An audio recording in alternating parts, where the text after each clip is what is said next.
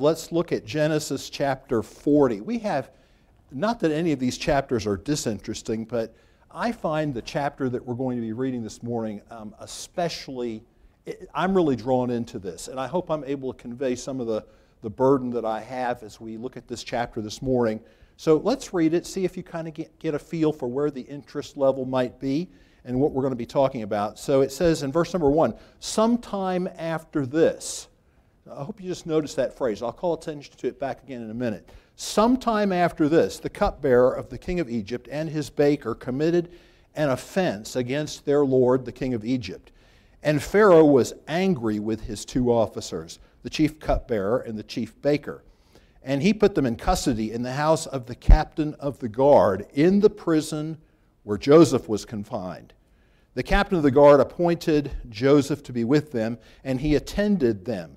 They continued, here's this expression again, for some time in custody.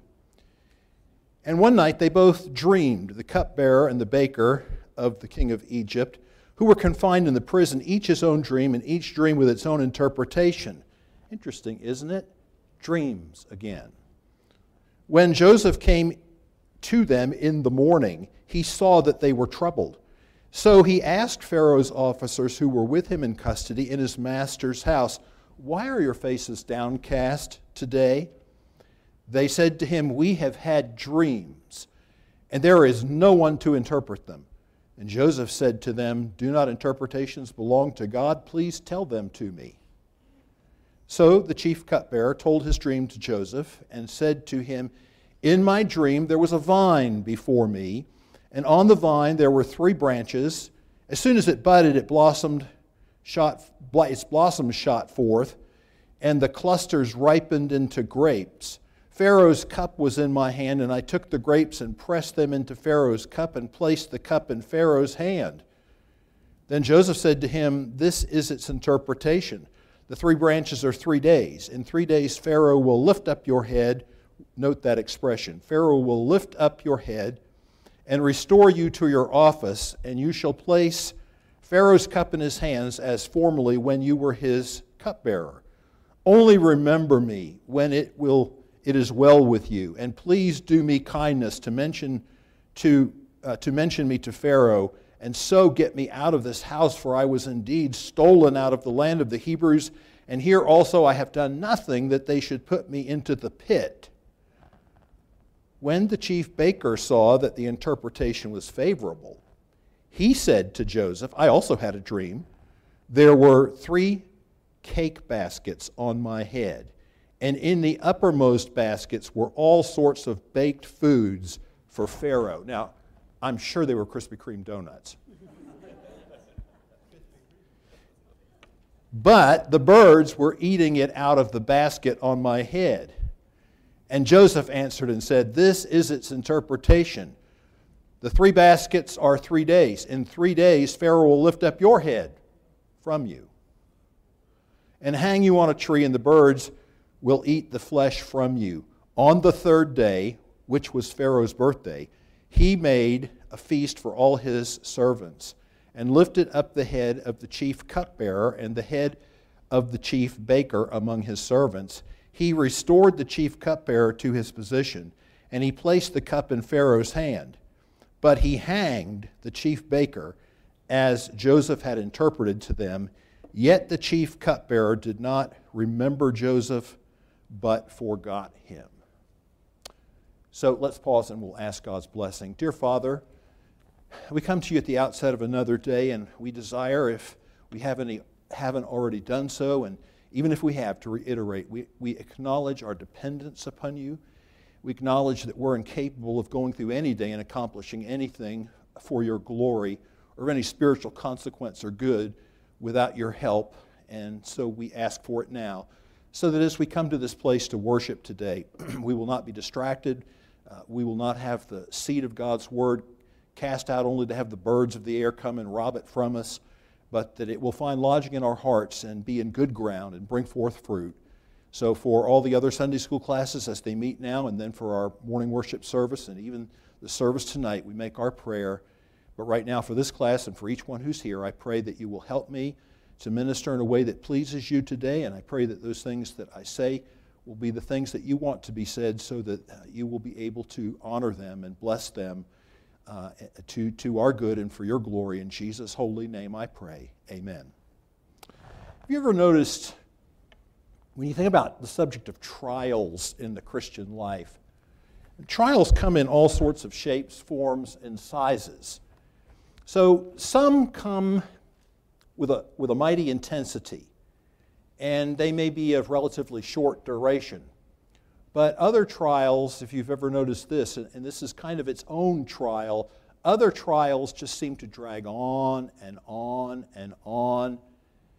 It weighs on you. You pray about this, but it weighs on and on. And that in itself is a trial of a different kind, and that in itself, due to its duration, is an additional layer of the trial. So when we come to this particular chapter, that's kind of what we have. And you know, when you're thinking about this chapter, it's not as if we don't know a little bit about the end of the story. We do, but we keep hoping as we read along chapter by chapter that this long period of time in Joseph's life will finally be at an end. We're not quite there yet. God knows it's not time. And there are reasons for that. We're going to see that as we get down into the lesson in just a little bit. But we do know this. When the chapter ends, as it says in chapter 41, verse 1, there's 2 more years left. But I will say this by way of encouragement. You know, this is the last chapter which is devoted over to that period of Joseph's life that we might call his humiliation. I'm using words because I want you to think about Christ. When we get to chapter 41, we will enter a period of his life that we might easily describe as his exaltation. Since we know, and if you don't mind this terminology, since we know that Joseph is a type of Christ, and there are so many parallels between Joseph and the life of Christ, that's a significant point. Humiliation precedes exaltation. The cross comes before the crown. And you know, that's how it's working out for us in our Christian life as well. And there's something that we can take encouragement, because even though the period of our earthly sojourn may seem long to us and many trials go on for a long time, there is a day when it's coming to an end, and we will enter a period of exaltation, and we will be in his presence, and we will share his glory. And that's something you want to constantly, all of us want to constantly keep a hold of. So in this chapter, though, think about this. And this is, I think, what adds to the poignancy of this. It's like the chapter starts with a ray of hope. I mean, Joseph has been for some time in this place, and that's not really defined for us, but he's been for some time, and all of a sudden, these 2 people, and they're not just ordinary criminals. These people are high-ranking officials in Pharaoh's court or in his house. If you have need of an illustration there, all you have to really do is think of the chief butler or the cupbearer. King James uses the word butler, and it's less letters and easy to say than cupbearer, but cupbearer is a little more descriptive of all what his job is, and butler almost sounds like the English period from which that translation came. But he's like Nehemiah. So if you think about this, that position is important. Think about what your responsibilities. You'd be charged with being certain that the Pharaoh or the king was happy, and not only that he was happy with what you served him, but that you didn't serve him any poison. That'd be part of your responsibility. And you have access. So if you think about American government, that's one of the things that people kind of prize, right, is access. So you have access to the president, or if you're in the FBI, you have access to the director, or you don't. So access is an important thing, and he has that. And these are important individuals. So Joseph sees these people come, and then he hears about dreams, and all of this serves to kindle a ray of hope.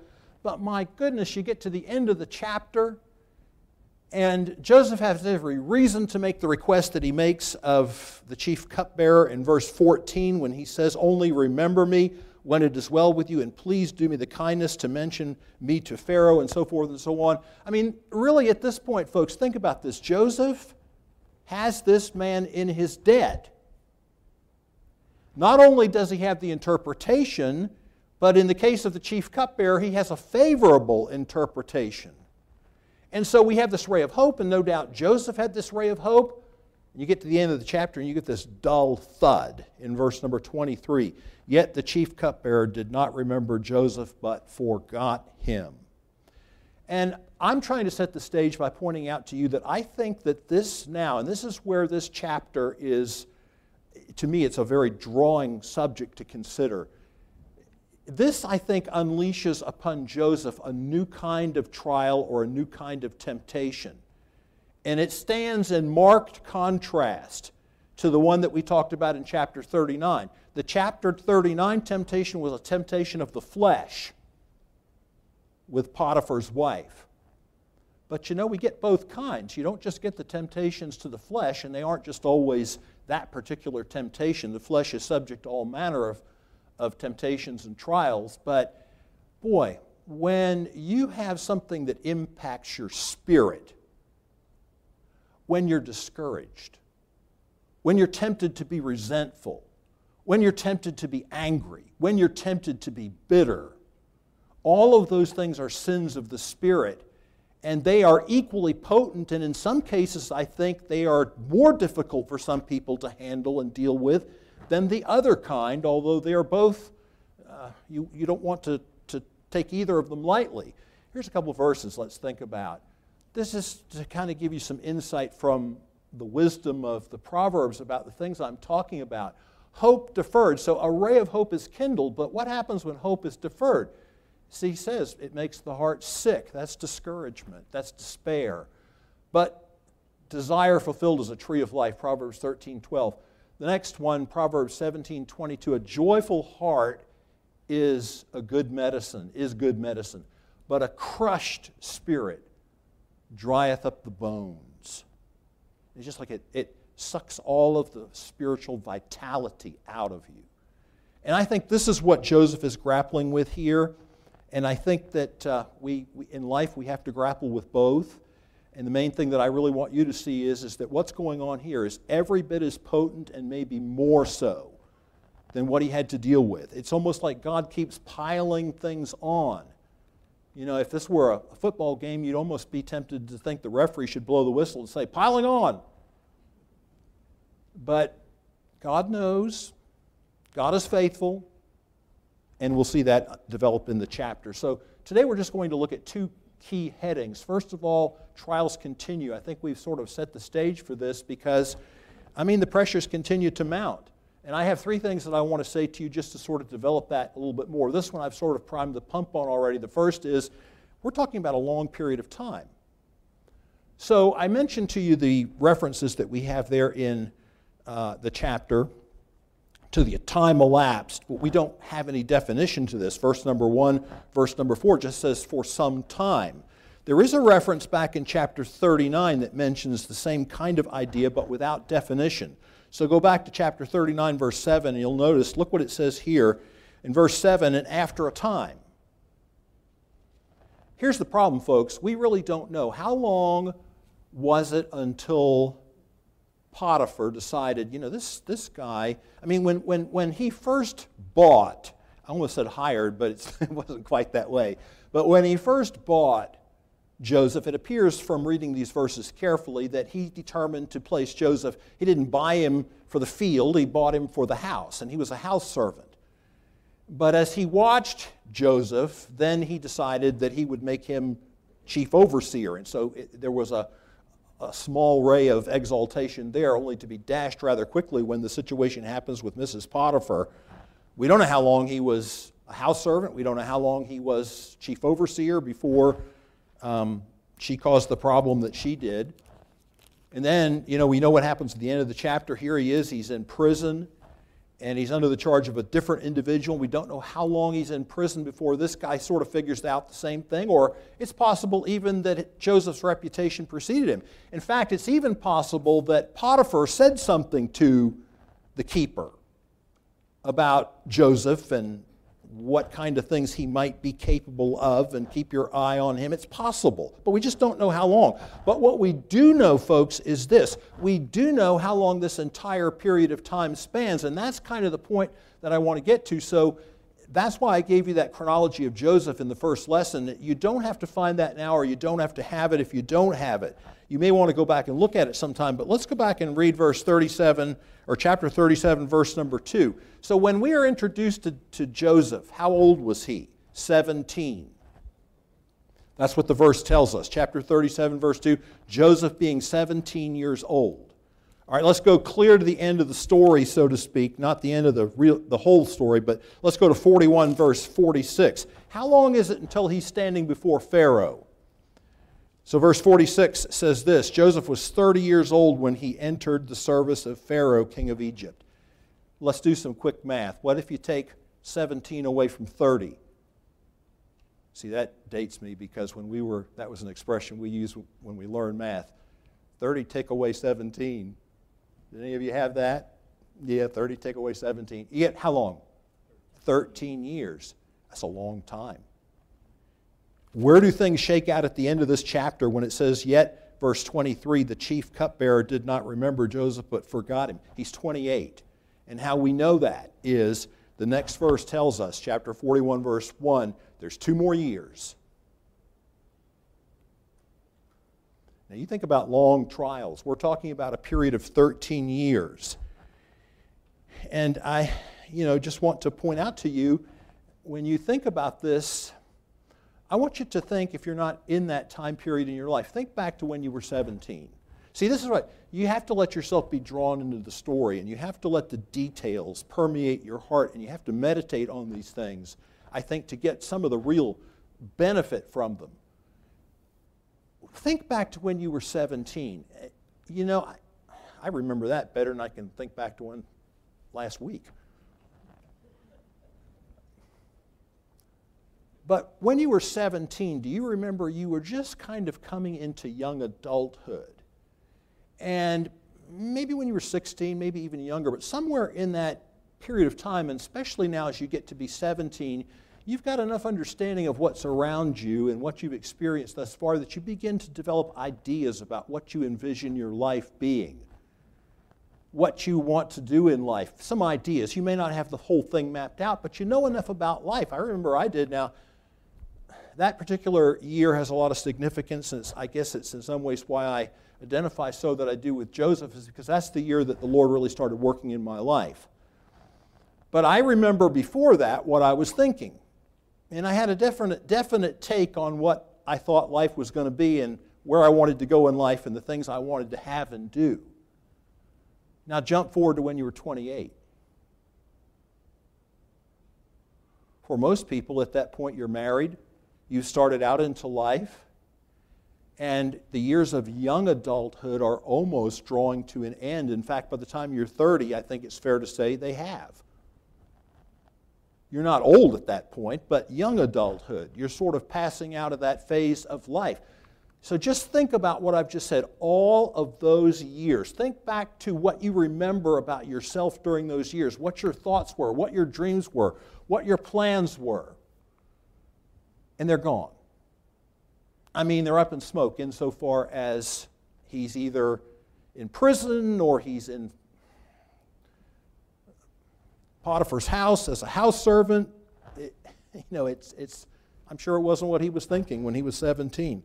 It was a difficult time, too. I want you to think about this. We're not only long, but long makes difficult, but difficult in its own right, because you ever think about prisons? Now, see, I can tell you a little something about this from somewhat firsthand experience, because in our town where I served, we had 2 maximum security prisons. They're called state correctional institutions. They were both filled to way over capacity, and they had some of the bad guys. And typically the way, I'm sure corrections in general, that's the term you use for it, I'm sure in general they employ these policies, but typically, like if you're in central Pennsylvania in SCI Huntington, SCI State Correctional Institution Huntington, if you're in SCI Huntington, you're not from that area. You're from, a lot of the people in there were Philadelphia. bad is bad, but some bad ones do come out of Philadelphia. And it's amazing to see what God's grace. I can remember going in there. Bruce knows about this. We've talked about this because you have your Rock of Ages guy. We had a guy that we supported at our church, Rock of Ages. Oh, that guy was a crackerjack. I'd go in there with him, and he's like your guy. He really knew the ropes. He knew how to do things. But you had the church within the prison. They'd come out for those meetings, and you'd go there and preach, and it was easier than preaching in the church. Those guys just ate it up. And you could go for an hour, and they didn't bat an eye. No sounds from the cloud. You know, if you went an hour, they were glad for you to go another hour. But Egyptian prisons, if you've done any reading, I mean, and every prison has its hole. Some may call it the hole. But it's the place where if you're really bad and they want to isolate you and punish you on another level, they put you in the hole or the pit. And that's why it's significant. There's a reference to that in chapter 37, verse 24, when Joseph's brothers sell him in, they first put him in a pit. Look at chapter 37, verse 24. And you'll find this. I made the comment at the time, they took him and threw him into a pit. And you look up this word, and of course it's important, the detail that the verse continues to supply. The pit was empty, there was no water in it, because it was being used as a cistern. But I rather doubt this particular pit, even though it's the very same word. In our text, verse 15, I guess it is, at the end of the verse, also I have done nothing that they should put me into the pit. Same exact word, but I doubt this was a cistern. This was probably just the place that if they wanted to let you know you'd been bad or you were one of the worst, they put you. No fun. Isolation, all that kind of thing. So, I mean, have I painted enough of a picture for you? If I haven't, let's look at a divine commentary that's given to us. Oh, I backed up, did I? Wrong button. I have that verse. So this is verses 16 through 18. One little point, you know, when you're studying like this, obviously your first line of material is the story itself, but another thing to do is use a concordance or whatever and try to see where else in the Bible these subjects are discussed, because many times God furnishes His own commentary. So here we have this in Psalm 105, verses 16 through 18. When He, that is God, summoned a famine on the land and broke all supply of bread, He sent a man ahead of them, Joseph, who was sold as a slave. His feet, listen to this, his feet were hurt with fetters. His neck was put in a collar of iron. I'm telling you, folks, it's easy for us to be thinking about, well, when Potiphar had him as the overseer of the house, that wasn't bad. But he didn't, you know, I mean, that was a briefer period of time. When Potiphar got mad, he put him in the bad place. And then he was obviously, at times, in that situation, and it wasn't easy in there. I mean, when they wanted to let him know about their displeasure, they had his feet and his neck in shackles. This is not a walk in the park, and that's my point. And third, and this is something I also tried to hint at earlier, it was a bruising time. I want to give you a couple thoughts here to try to develop this, because with bruising, I'm talking about all those things that would be a wound to the spirit, the temptation to anger, bitterness, resentment, discouragement, all those things. First of all, the personal involvement of the captain of the guard. What are we talking about here? I thought he was in this prison now, and the keeper was his boss. Well, that's true. So look at your text and back up to chapter 39 for a moment and look at verse 21. So here was the guy that had hands-on duty with Joseph, so to speak. But the Lord was with Joseph and showed him steadfast love and gave him favor in the sight, look at this, of the keeper of the prison. In the next verse it says, and the keeper of the prison put Joseph in charge. All right, so much to the good. But look down here at verse 7 of chapter 40. So he asked Pharaoh's officers who were with him in custody in his master's house. This is the keeper. It's not the captain of the guard. And when you read in verse 2, and Pharaoh was angry with two of his officers, and put them in custody, verse 3, in the house of the captain of the guard, not the keeper. This is kind of like the guy who's over the keeper. It's like the keeper is the guy that's making the rounds and being sure that everything's functioning properly, but overall, there's someone over that. I don't know, maybe like the police commissioner. He's not out there riding around in a squad car. He's in an office and directing things. And it's maybe sort of along those lines in that analogy. So the fact that Potiphar gets involved, I have to think to myself, I mean, I assume it's still Potiphar, no reason to believe otherwise. But I could just see where that might not set too well. I could see where that might just sort of pick a scab off a wound. I mean, he's there already because Potiphar didn't believe his story and chose to believe his wife, or chose to side with his wife, might be a better way. I guess Potiphar was thinking he had to live with her.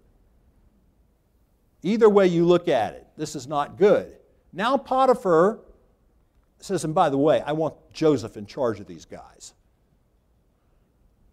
And it's almost like that calls to remembrance, well, you know, I was in charge in your house, now I'm in charge in this prison.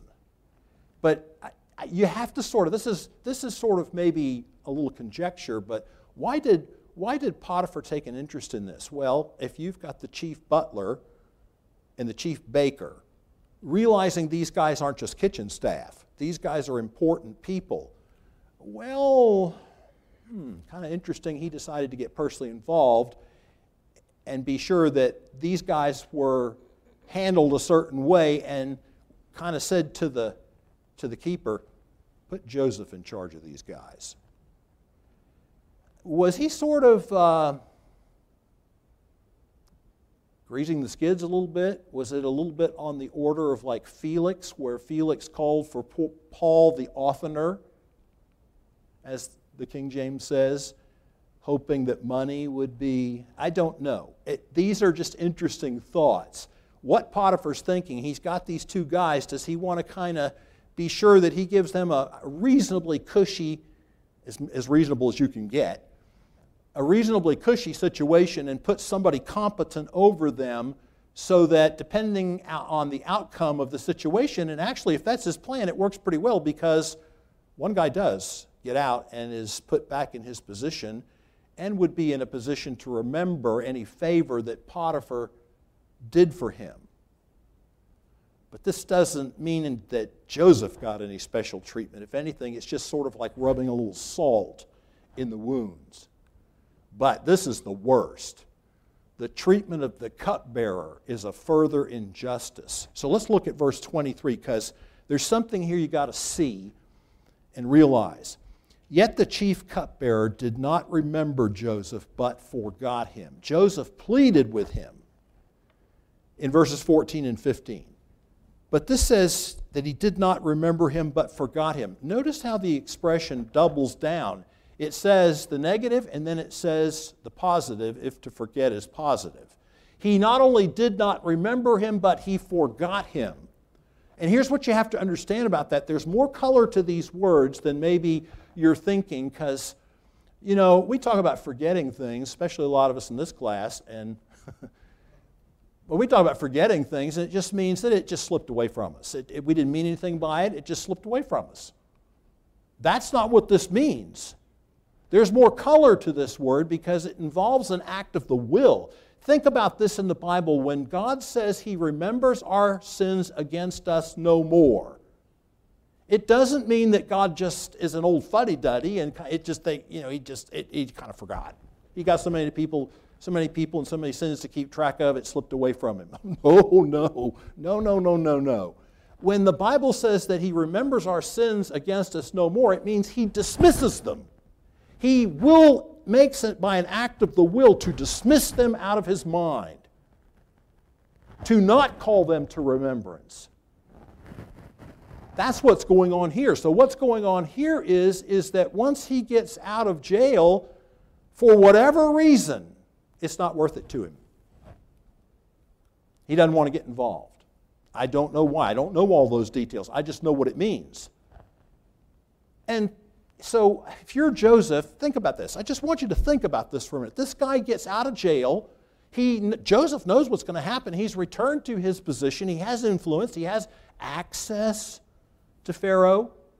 And every day, can you just kind of imagine Joseph being there every day, hoping that soon he's going to hear the guy with the keys come put the key in the door. Oh, and I'll be out of this place. I wonder how long he did that.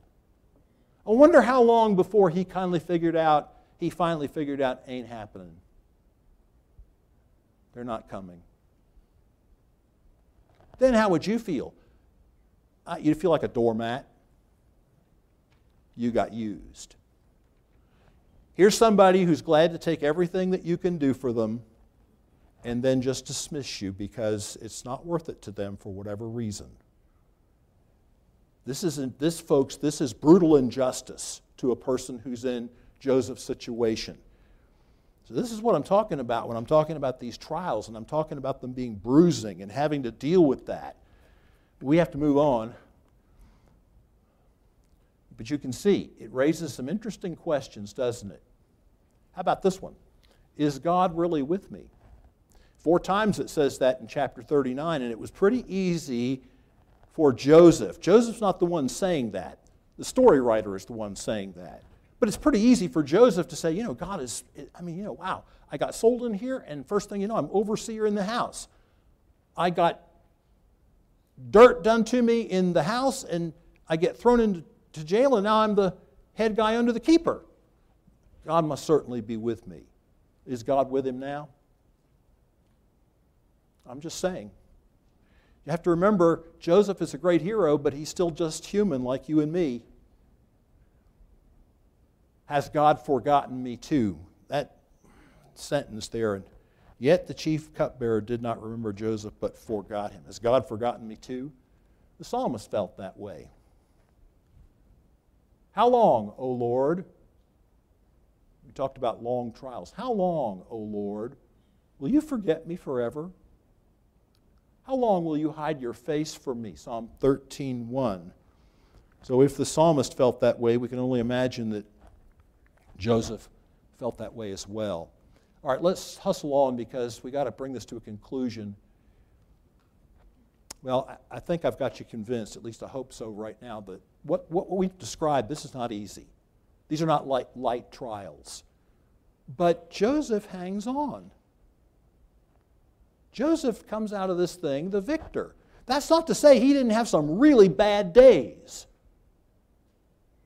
You got to think that way. You can't just think that here's this guy, he's impregnable, or otherwise what you're doing is exalting him to a place that no one really occupies. He's made out of the same bolt of fallen Adamic cloth that you and I are. And he undoubtedly has some really bad days. But he never, like Job, he never surrenders his integrity. What I'm interested in knowing, since we've all been there, I'm interested in knowing how did he do that, because that's what I want to do. No matter how bad it gets, that's what I want to do. I don't want to surrender my integrity, my faith. I want to believe God, that it's going to be exactly like God told me, even if I don't understand when or how or anything else about the situation. I don't want to lose my faith in God. The moment you do that, you're done. So how does this happen? And I think the clue in the text is what he says when these guys tell him. He comes in and says, "Why are you sad?" And they say, "Well, we had dreams and there's no one to interpret it." Now look, if Joseph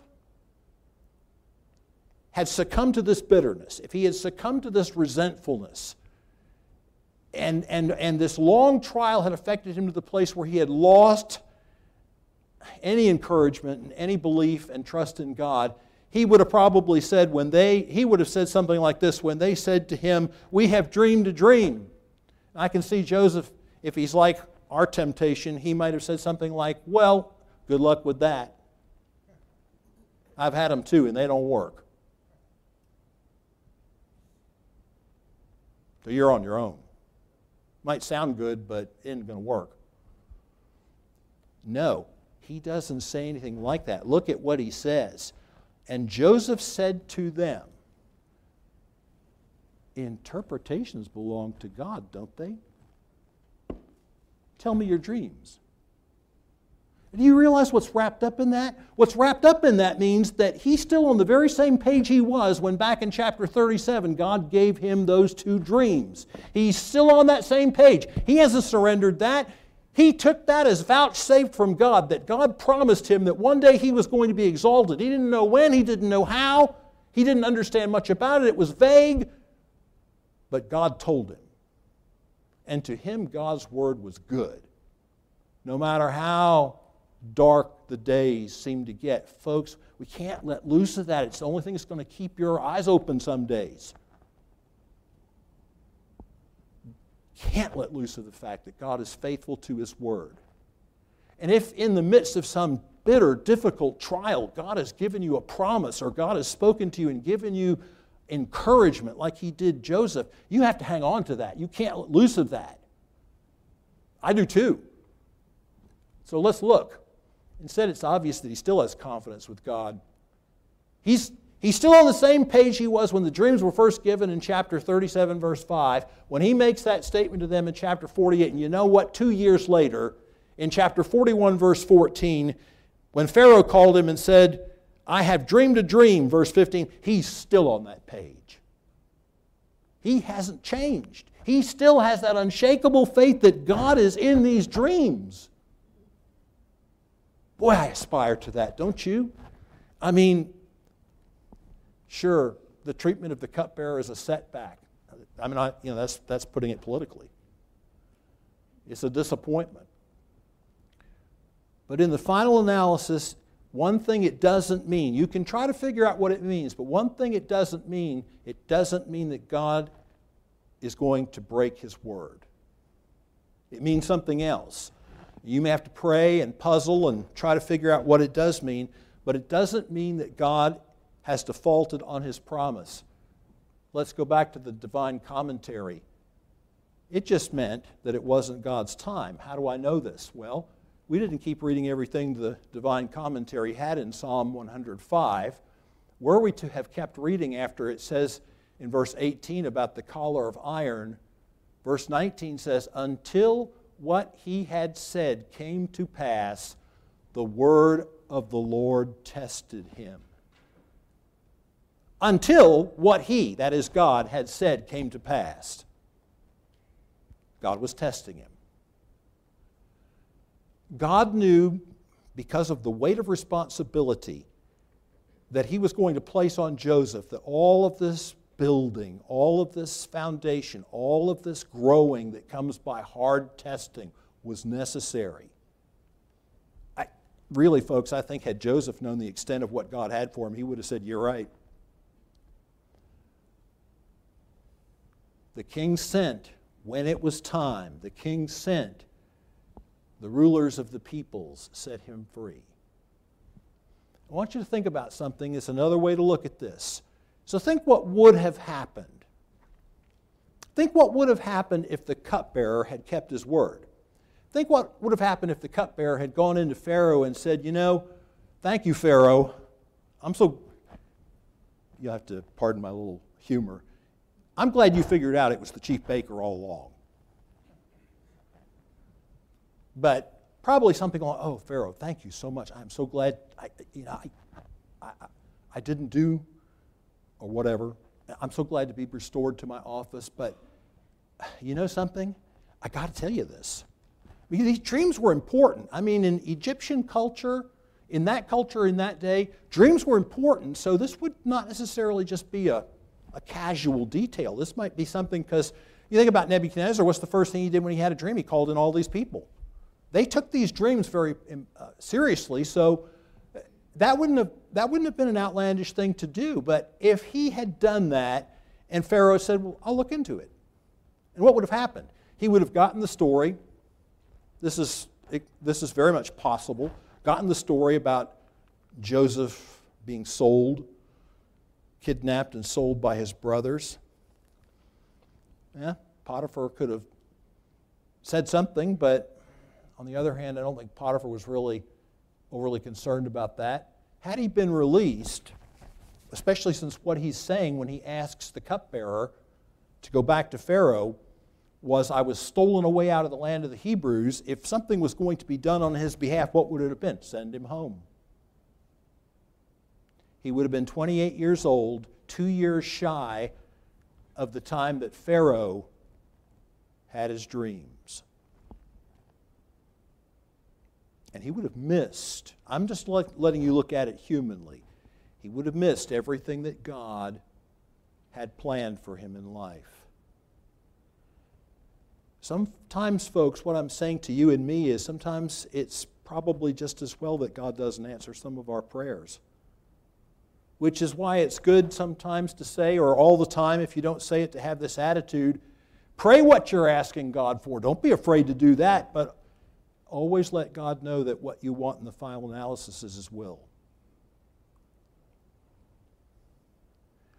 And if you pray that way, some of your prayers, some of the things that maybe you really wanted may not be answered in quite the way or at all. But you will get what God wanted, and it will be best, and it will be something that in the end, you along with everyone else confess, He has done all things well. So don't give up whatever encouragement God has laid on your heart wherever you are. If you know that God has given you that, it's not just something, you got up and had a funny feeling. If you know God has given you a verse, or you know God has given you a promise, or some other means by which He's focused your attention on His faithfulness to you, don't give up on that, because God isn't going to break His word. And then I'll close with a little story about two little girls. They were talking. One little girl said to the other little girl, holding out her hand, "I have 10 pennies. Her friend looked down and said, "You only have 5 pennies. Only 5 pennies in your hand. What do you mean you have 10 pennies?" She said, "Well, I have 5 pennies in my hand, but my daddy told me when he got home tonight he was going to give me 5 more, so I have 10 pennies. And I don't know what God has told you. Whatever He's told you, that's what you have. You just have to pray and wait, and God will be faithful. Hang on, folks. Sometimes it feels like it's for dear life, but hang on. Oh God in heaven, we realize today that we have been so many times, it would seem, on the precipice of losing all hope. And You have rescued us. You have brought us back from that. You have shined some ray of encouragement into our hearts. You have never failed to keep Your word where You promise us in 1 Corinthians 10:13, God is faithful, who will with the temptation also make a way to escape, that You may be able to bear it. So help us to bear what You've given us. Help us to be joyful in it. Help us to trust You. And may we never give up the belief that You are involved in our lives every day, and that You can work things out for Your honor and glory and for our good.